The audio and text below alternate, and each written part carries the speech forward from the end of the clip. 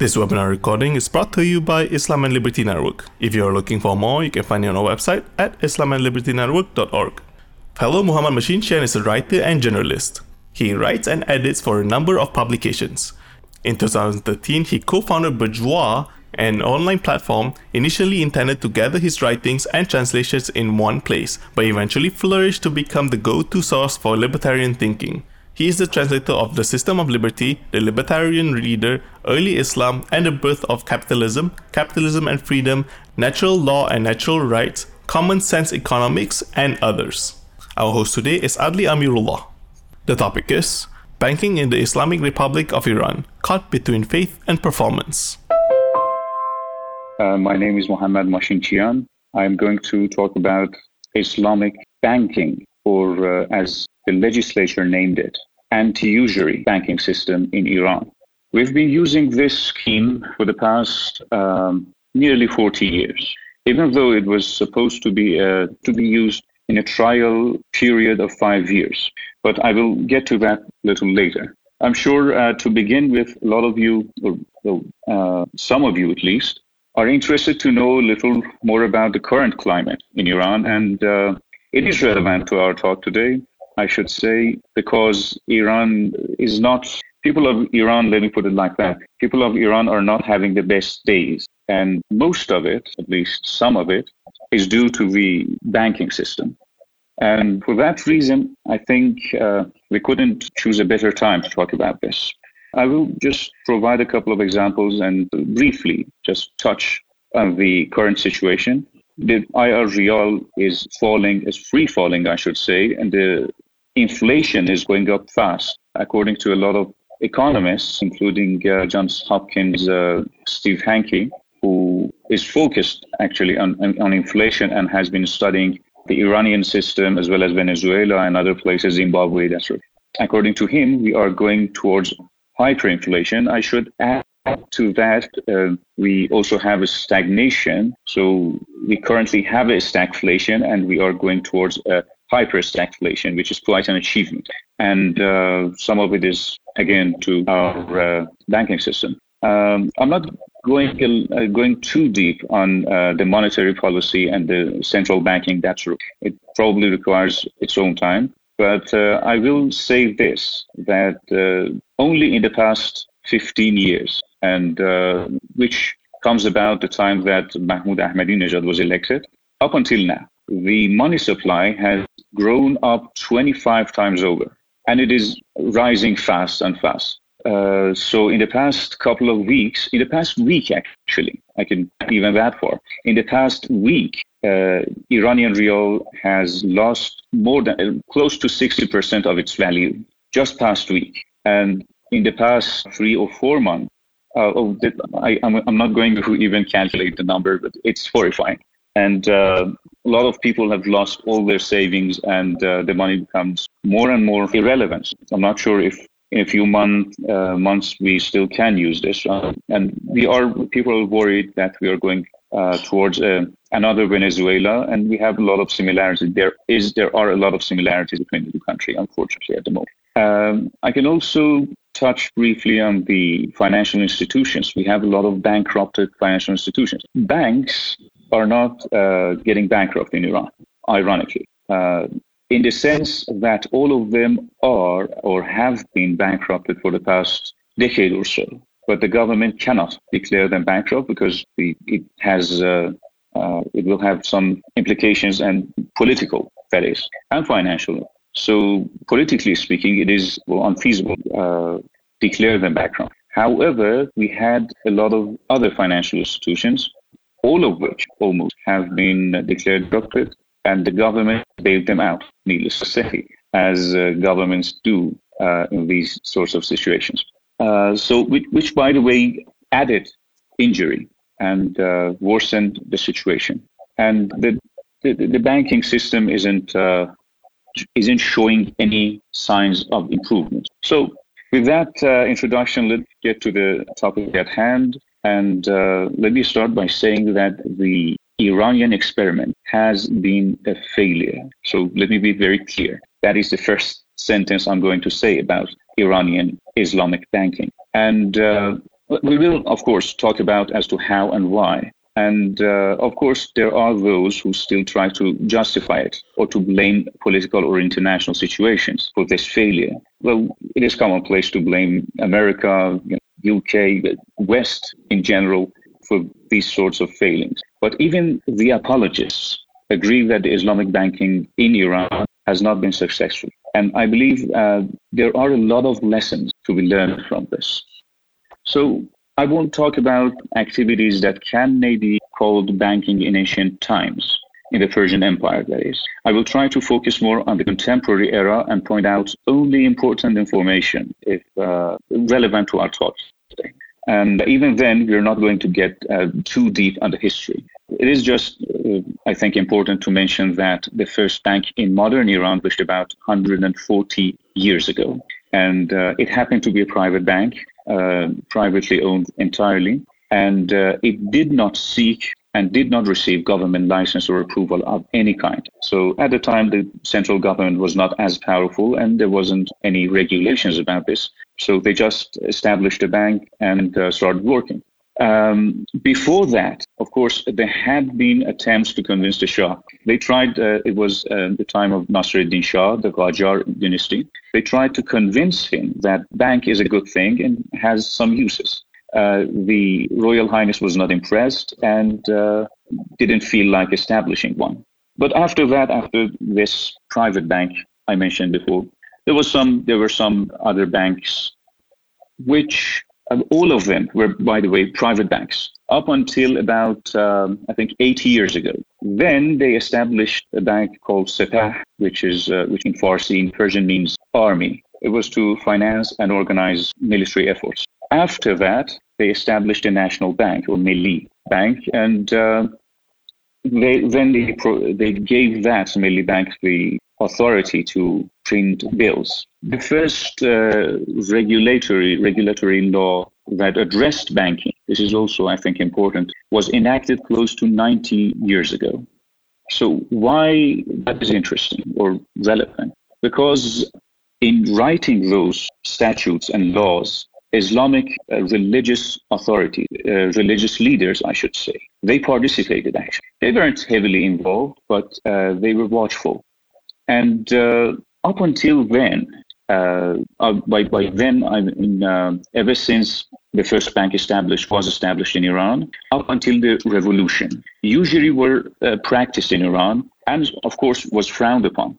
At the time of these things all coming together, mujtahids and religious leaders, were quite influential at that time. And we have a lot of instances to demonstrate this. For example, at some point, mujtahids decided tobacco was forbidden, was haram. It was a political thing, and they decided that is the case, and people stopped using tobacco. It mustn't have been very easy, but they did it, and it worked. Another instance, they forbade the usage of sugar, and again, people stopped using sugar until the problem resolved itself, and they allowed using sugar again. So they were involved heavily in the society, and they were respected. And at the time of writing those laws, they were watchful. So if a law is against Islam, they would act it immediately. They would rally people against it.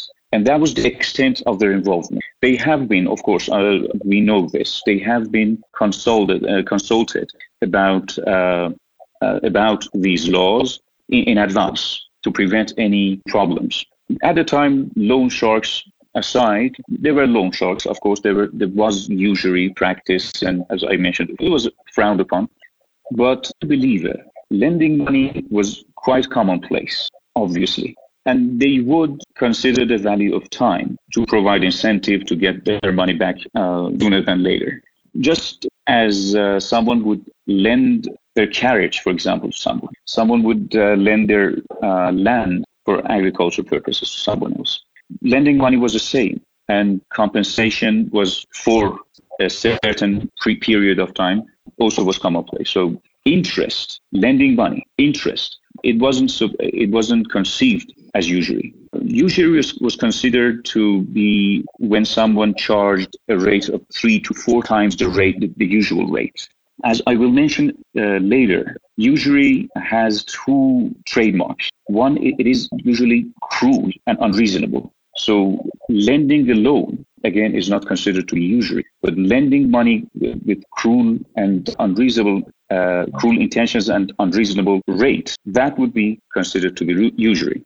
And I'm not trying to incite debate about this, but that is how it was perceived at the time by the believer. And those, by the way, Bazaar at that time was very religious. And these people that lend money to each other and charge interest, and the interest was close to 5%, 5 to 7%. The reasonable rate was 5 to 10%. These people were very religious, and they would close shops 2 times a day to attend prayers, and they were very close to religious leaders. And we, the Shia Muslims, as you probably have heard or know, have a lot of rituals and that sort of things. And these traditions and rituals would not survive if it wasn't for the support of the Bazaar. So the Bazaar would financially support every religious effort, and when the religious leaders would ask them or encourage them to do something, they would. But nevertheless, at the same time, lending money with interest was going on very reasonably. In conclusion, I think I can say with confidence that modern economics were accepted and understood in a traditional setting and got along very well with the religious teachings of Islam. That was the case for a long, long time. In fact, up until the revolution of 1979, we had 100 years of banking this way. And we never had any problems. And we had conventional banking, we had reasonable rates, and religious leaders had nothing against it. But I should pause here to add a little context, without which the U-turn of ideas and practices after the revolution especially would seem puzzling perhaps. After the revolution of 1917, for the past 101 years, actually, Iran has been influenced quite forcefully at times by its neighbor, the socialist Soviet Union, and, the Russia afterwards. We can see this influence in arts and literature. Almost every novel, perhaps aside from a handful, written in the past century in Iran can be easily mistaken by a Russian novel, for example. Well, maybe not as good, but still. If you change the name of the author, you wouldn't probably able to tell if this is a Persian novel or a Russian novel, even though we have a very rich history of literature, and Persian language has a long history, as you probably know. But it was so influential, people abandoned those traditions in favor of the trend. For another example, during the war between Iran and Iraq, there was an emergence of a new form of painting, which was very reminiscent of communist propaganda posters. And they have been covered extensively especially by the Western media, to portray a less than pleasant picture of Iran, and rightfully so, unfortunately. So our art and literature was very much influenced, but those were not the only thing. We also had, this is also important to note, that we had a lot of unrest and attempts for independence in Iran towards Russia, because the Soviet Union invested a lot of money and tried to seize some parts of Iran, and succeeded, by the way. Some parts of the current CIS belonged to Iran before that, including Georgia and some. So, and another thing I think I can point out is all the communist literature. I think down to every pamphlet published by the Communist Party in Russia was readily available, has been readily available, still is readily available in Farsi. But on the other hand, it is interesting to know that you cannot find liberal literature, for example, that easily in Iran. Up until not long ago, you couldn't find something as classic as John Locke, let alone more recent thinkers. So I'm telling you this to understand what was going on during that time, which ended, as I'm going to mention. So this started an intellectual movement, all of this. The New World brought about some new phenomena that I'm not going to get into too much detail, the height of this movement probably was Sayyid Jamal, who, let me put it like this. Some people thought that Islam was not providing all the answers to the new problems of the modern world. And there were attempts to provide Islamic answers, new answers, I should say. The height of these was Sayyid Jamal. I'm not sure if the attendants have heard about him or not, who wanted to use Islam to battle imperialism and Western ideas in general. To do so, he was seeking to add a more political approach to Islam, which ended up as the magnum opus of Ayatollah Khomeini, the doctrine of Velayat Faqih. The gist of it is that religion and politics should not be separated. They should, in fact, be merged together. And they are two sides of the same coin, and so on and so forth. Another case was Dr. Shariati.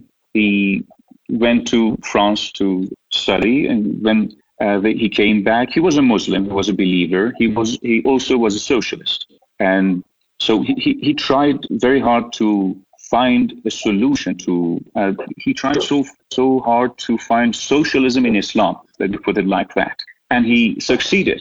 So, and there were other intellectuals as well. I can go on about these people in length. So, one of the reasons, in my opinion, that happened was that in a traditional setting, in a Muslim community, for example, if you try to promote ideas you have picked up and brought back with you from the West, or, well, you come up with in a case, it is hit or miss. People may or may not like your ideas and might not even listen to you.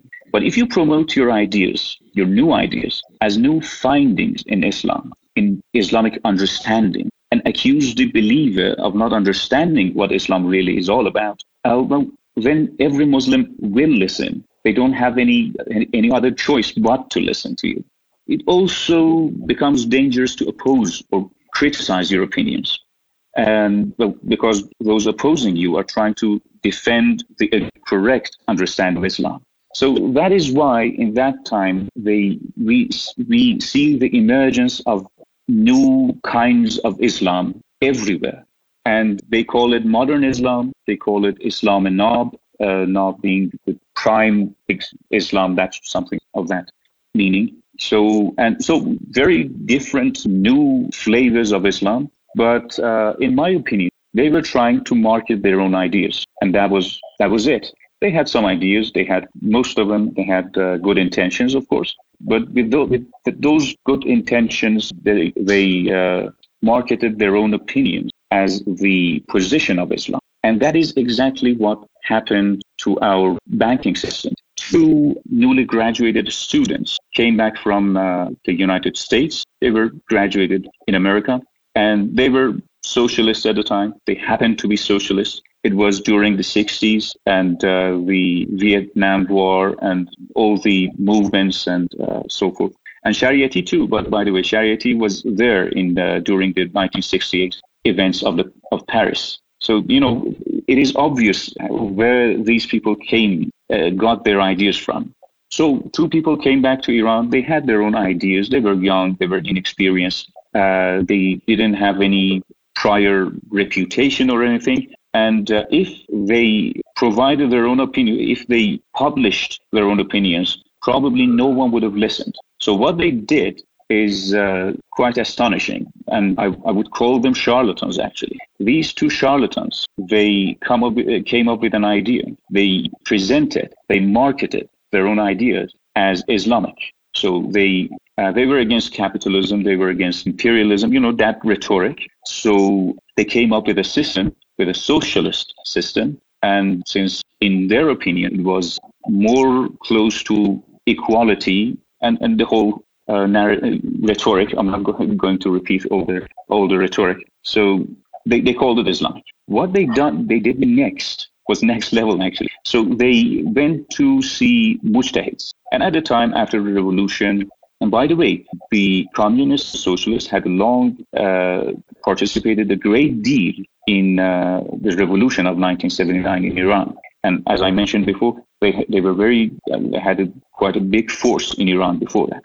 They were the biggest political party before the revolution. After the revolution, the Muslims, the Islamic leaning factions, which, by the way, had, let me put it like that, we had two kinds of communists: the atheist communists, more leaning towards Soviet Union, and Muslim communists and socialists. So these two were the biggest faction, political faction, before the revolution, and both of them had something, if they had anything in common, was this.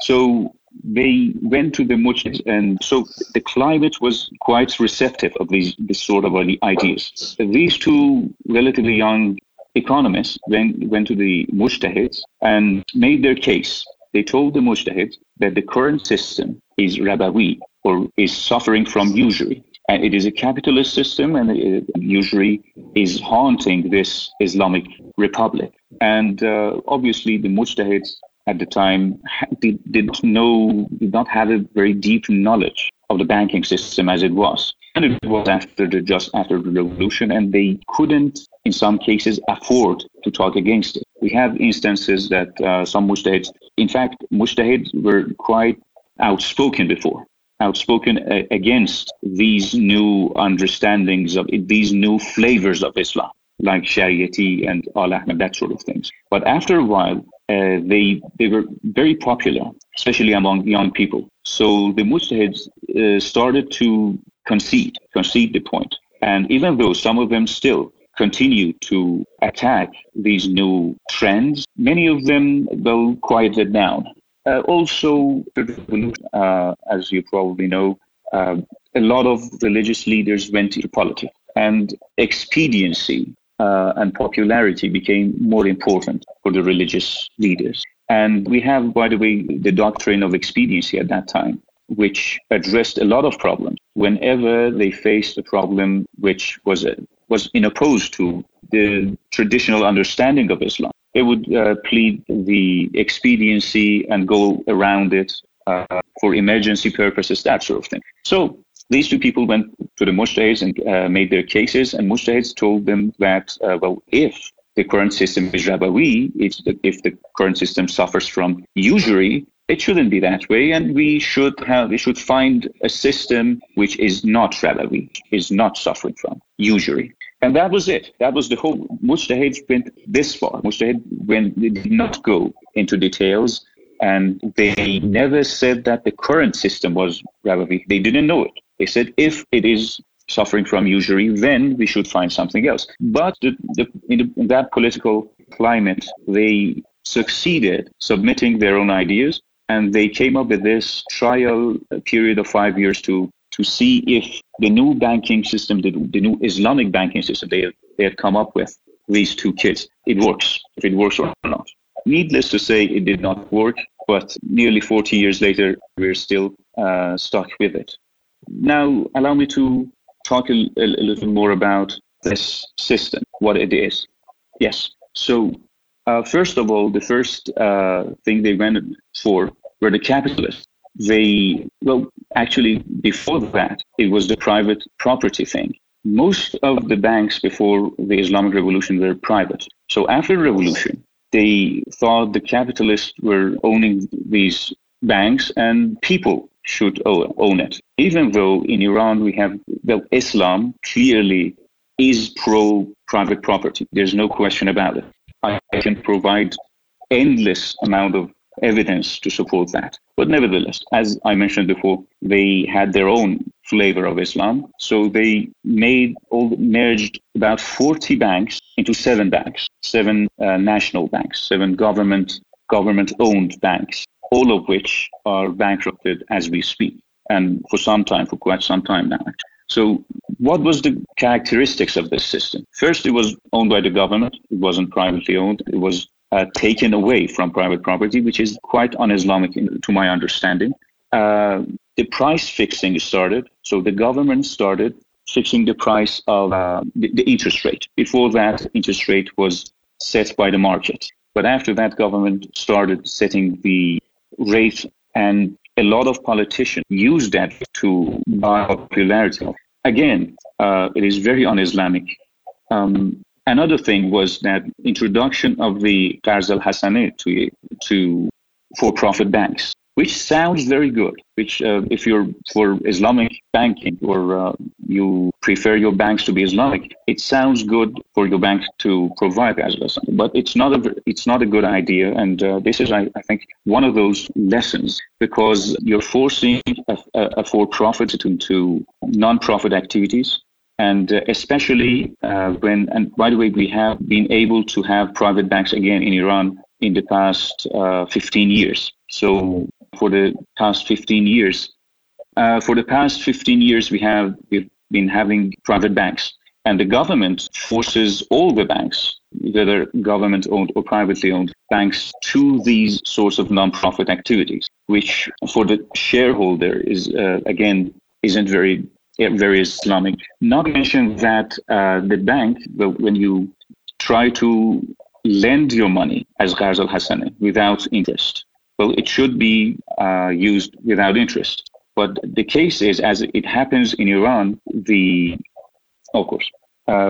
this situation, the Iranian banking system, the way it works, is that you deposit Ghaz al-Hassani, and then the bank lends your money for profit, for interest. And by the way, the banks in Iran, after becoming Islamic banks, still kept all the flaws in the conventional banking system. So they still charge interest. So it is a common mistake to think that since we have Islamic, quote unquote, Islamic banks in Iran, then they do not charge interest. That is not the case. They do charge interest. They just try to justify it. It's just the wordplay. They just try to justify the interest they charge with this and that excuse. In fact, today, if you go and get a loan from a bank, it would be for about 27% annual interest, which is, to my understanding, quite high. And so they do still charge interest. They just call it something else to justify the Islamic title.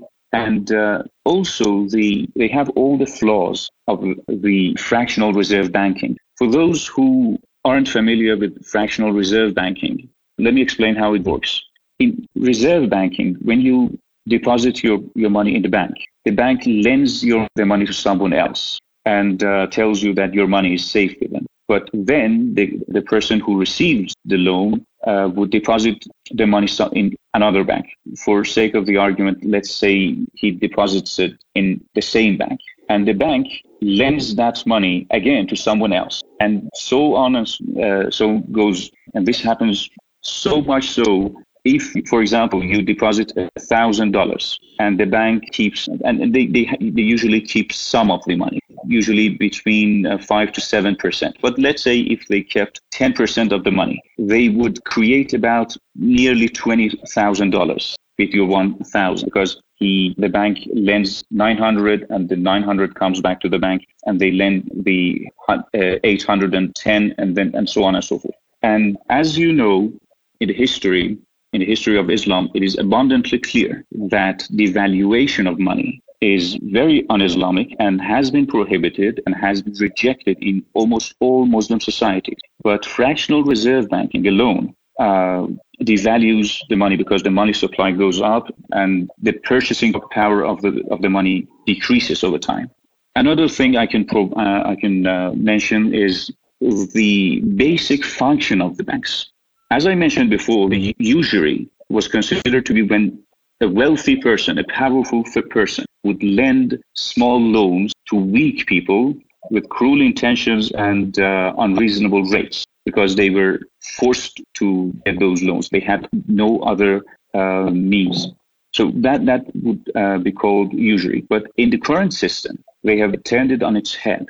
In fact, these days, average people would deposit their money to keep their purchasing power, because the money keeps devaluating. So they want to keep the purchasing power, so they deposit it in the bank. And who gets the loans?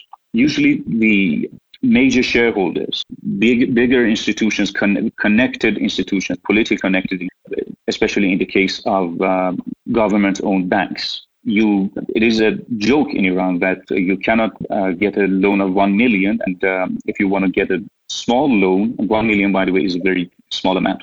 If you want to get a small loan, you have to provide all the documents of all of your family members and so on and so forth. But we have many instances of the biggest loans are usually provided to big corporations, more politically connected people, and that sort of things. So in effect, weaker people are lending money to more powerful people, and they are not with the excuse of being Islamic and trying not to charge interest. In fact, what they do, and by the way, when you do not pay back your loan and it earns over time, then you have to pay a penalty. But they have declared that penalty un-Islamic, so they wouldn't pay any penalty. In other words, big corporation close to, or big guy close to political institutions comes in, gets a big loan, and never pays it back. And imagine that in a high inflation climate, which means that if you don't pay your loan for, say, 5 years, in 5 years, the money you took initially is worth probably 1% or 5% of the, for example, you get 100,000, 5 years later, that 100,000 is worth about 1,000. So, and you wouldn't pay a penalty. Why? Because in Islam, you cannot charge interest or that sort of penalty, but in fact, it is the other way around.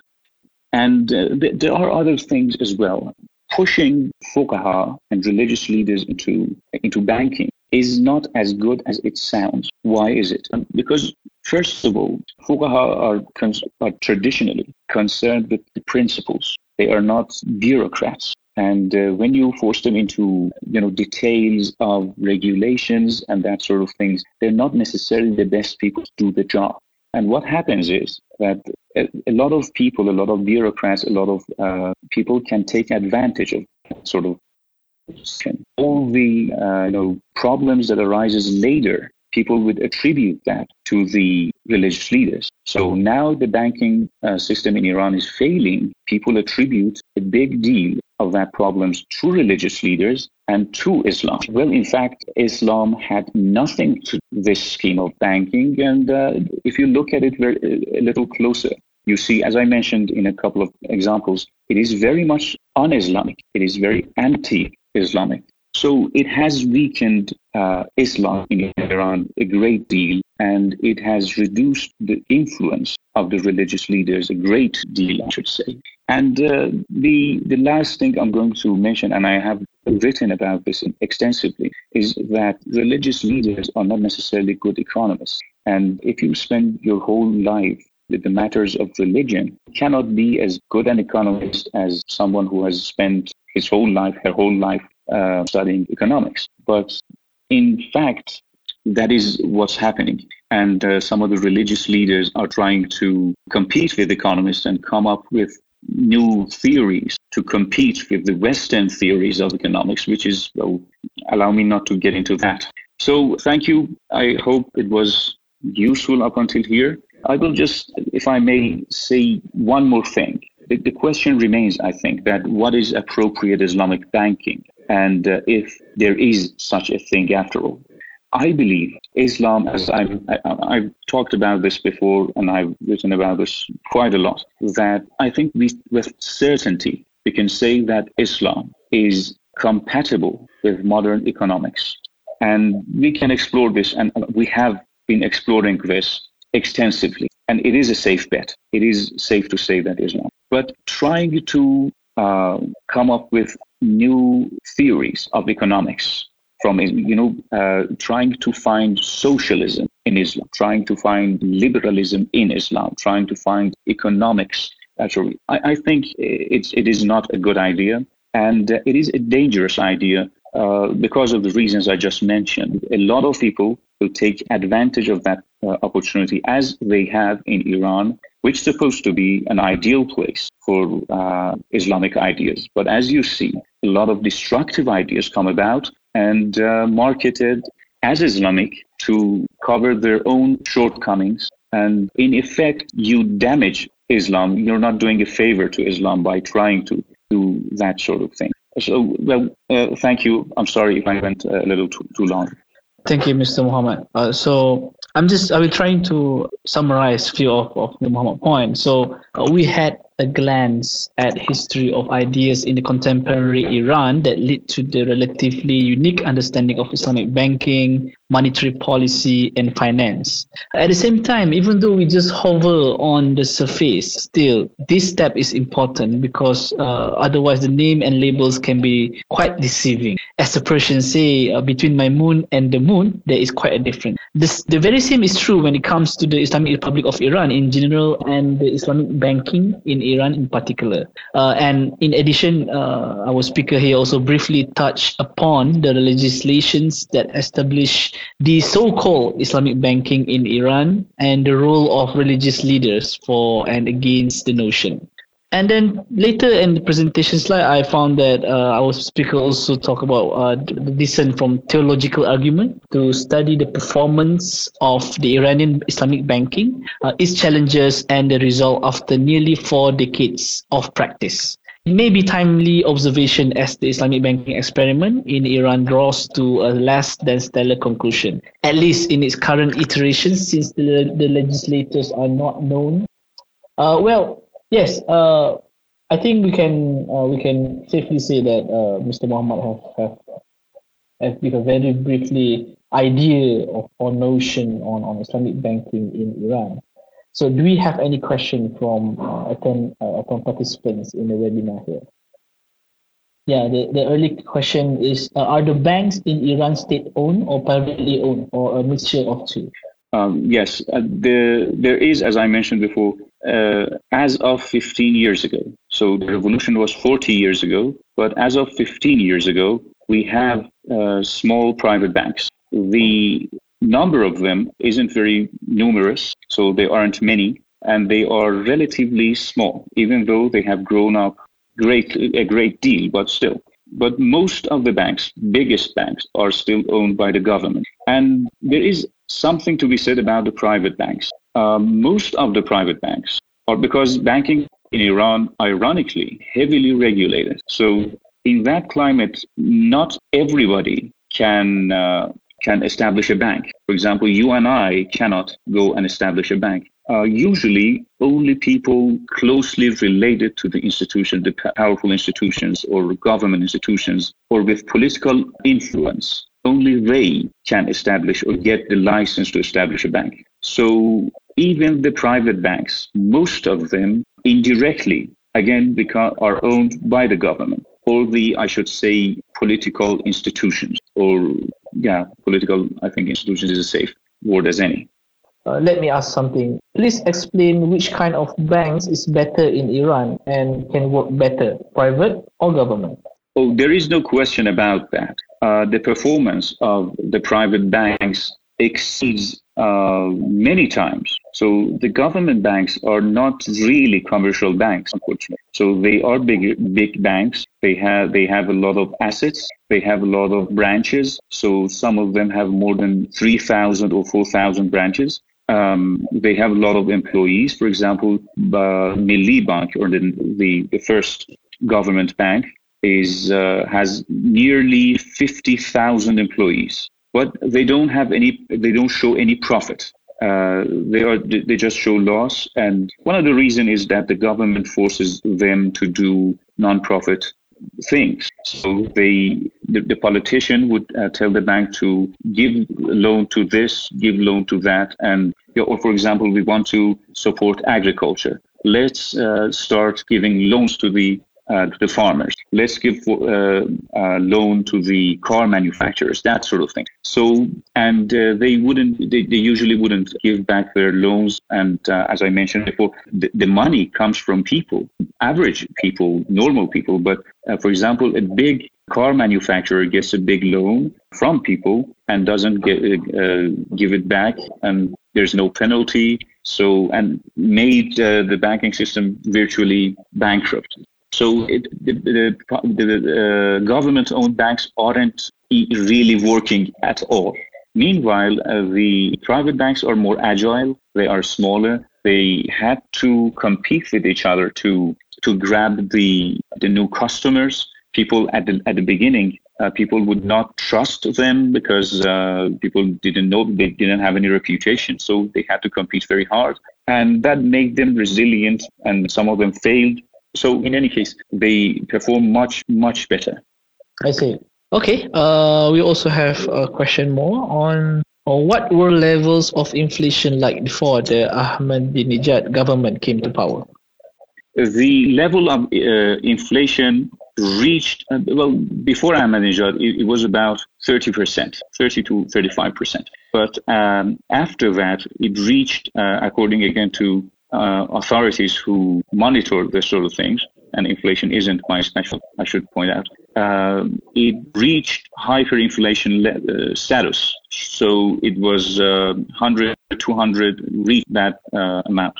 And the money devalued extensively. I think during Ahmadinejad era, the money, Iranian rial, was devalued about, if I'm not mistaken, 12 to 13 times over.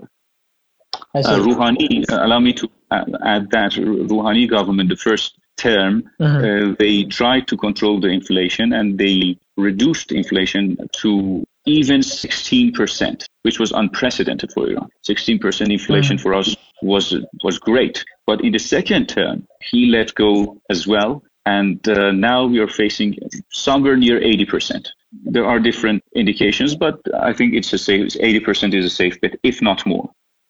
I see. So the next question is from Ali Hassan. The question is, nowadays we observe growth of many banks in Iran, and then private more and more evolve, especially in the last decade. So it seems that in Iran we face with a bad system of banking. Do you agree? Does it mean that Iran must change its economic system or not? Well, I think it is safe to say that Iran has to change its economic system. There's no way around it, and everyone knows it. About the banking system has not grown. I'm not sure where you get your information from. What is your source, I should say. But banks in the past decade have not grown a great deal, not more than before at least. And they have shown more and more loss. That is true. And their frozen assets have grown a great deal as well. But they haven't grown too much, especially our biggest banks. But yes, the banking system, as I mentioned in the beginning of the talk, the banking system isn't working, and it is not a good banking system, and everyone agrees. Most of people who would normally support this system, there are a lot of people, most of them politicians, would say that the system is good, have not been able to implement it very thoroughly. If we could implement it more thoroughly, the system would work flawlessly. So there are that sort of claims. But even they admit that the system as is currently is not working and is moving towards a disaster. Okay. Oh, you're okay. welcome. Let me ask something. So, Mr. Mohammed, we talk about Islamic banking, we talk about the role and some brief history of it. For me, at least in the case of Malaysia, we have seen how Islamic banking have grown since the 1980s until today, and I would foresee it somehow it resembles a little bit similar case with what happened in Iran, but of course we have a distinct feature to some extent. Yeah. So my question is, when we talk about Islamic banking, do we really need the term Islamic when we do a product in a banking system? Do you get my question? Yes, I do. And that is a very good question, actually. I do not think that we need to have the Islamic in the title of everything. We hear about Islamic psychology, for example, and we hear about Islamic astronomy. I don't think, and also the attempt to find socialism and liberalism in Islam, that sort of thing. Islam has been around before a lot of these and will be around after them. And these things come and go. Trends, for example, in economics. At the time when they were establishing the Islamic banking system in Iran, socialism was popular. Go back 50 years, go forward 50 years, and something else will be popular. If we want to effectively, we are changing Islam to become favorable with the current trends. And I don't think that's a good idea. I think these trends come and go. And in economics, someday, as I mentioned before, someday it's socialism, someday it's Keynesianism, some it's Austrian economy. Behavioral these days is getting popular. And to try and mix religion with these trends, in my opinion, is a very bad idea. And I think we have a lot of evidence to support that. Yes, I very agree. I'm totally agree with you. Somehow we are being too obsessed in Islamizing certain conventional knowledge. And myself is coming from International Islamic University from Malaysia. They are trying very hard in finding or Islamizing all this conventional theory, conventional subject into Islam. I do foresee it as something that is not necessary, as long as it is in line with what Islam believe in, and it is. I think that is fine. We don't necessarily need a term. Okay, so. There's more question. Comparing to the Western banking, what is the best model for Islamic countries, especially Iran? Well, I think the conventional banking, the only thing I could, in my opinion, between conventional banking and the Islamic teachings of the Prophet, is the only incompatibility I see is the fractional reserve banking. And, well, that's a technical thing. I'm not sure if it's the right forum to talk about this, but briefly, in my opinion, fully reserve banking is more in line with the teachings of Islam, is more compatible with the teachings of the Prophet Muhammad.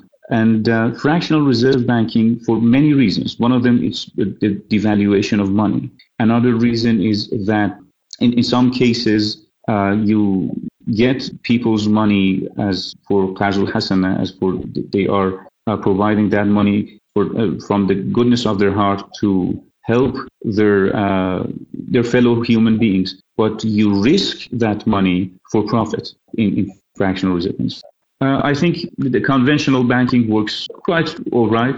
And maybe just if I had to add something, I would say in Muslim countries should lean towards fully reserved banking rather than fractional reserve banking. I think that is more in line with the teachings of the Prophet. Okay, thank you, Mr. Muhammad. So do we have any question from the floor?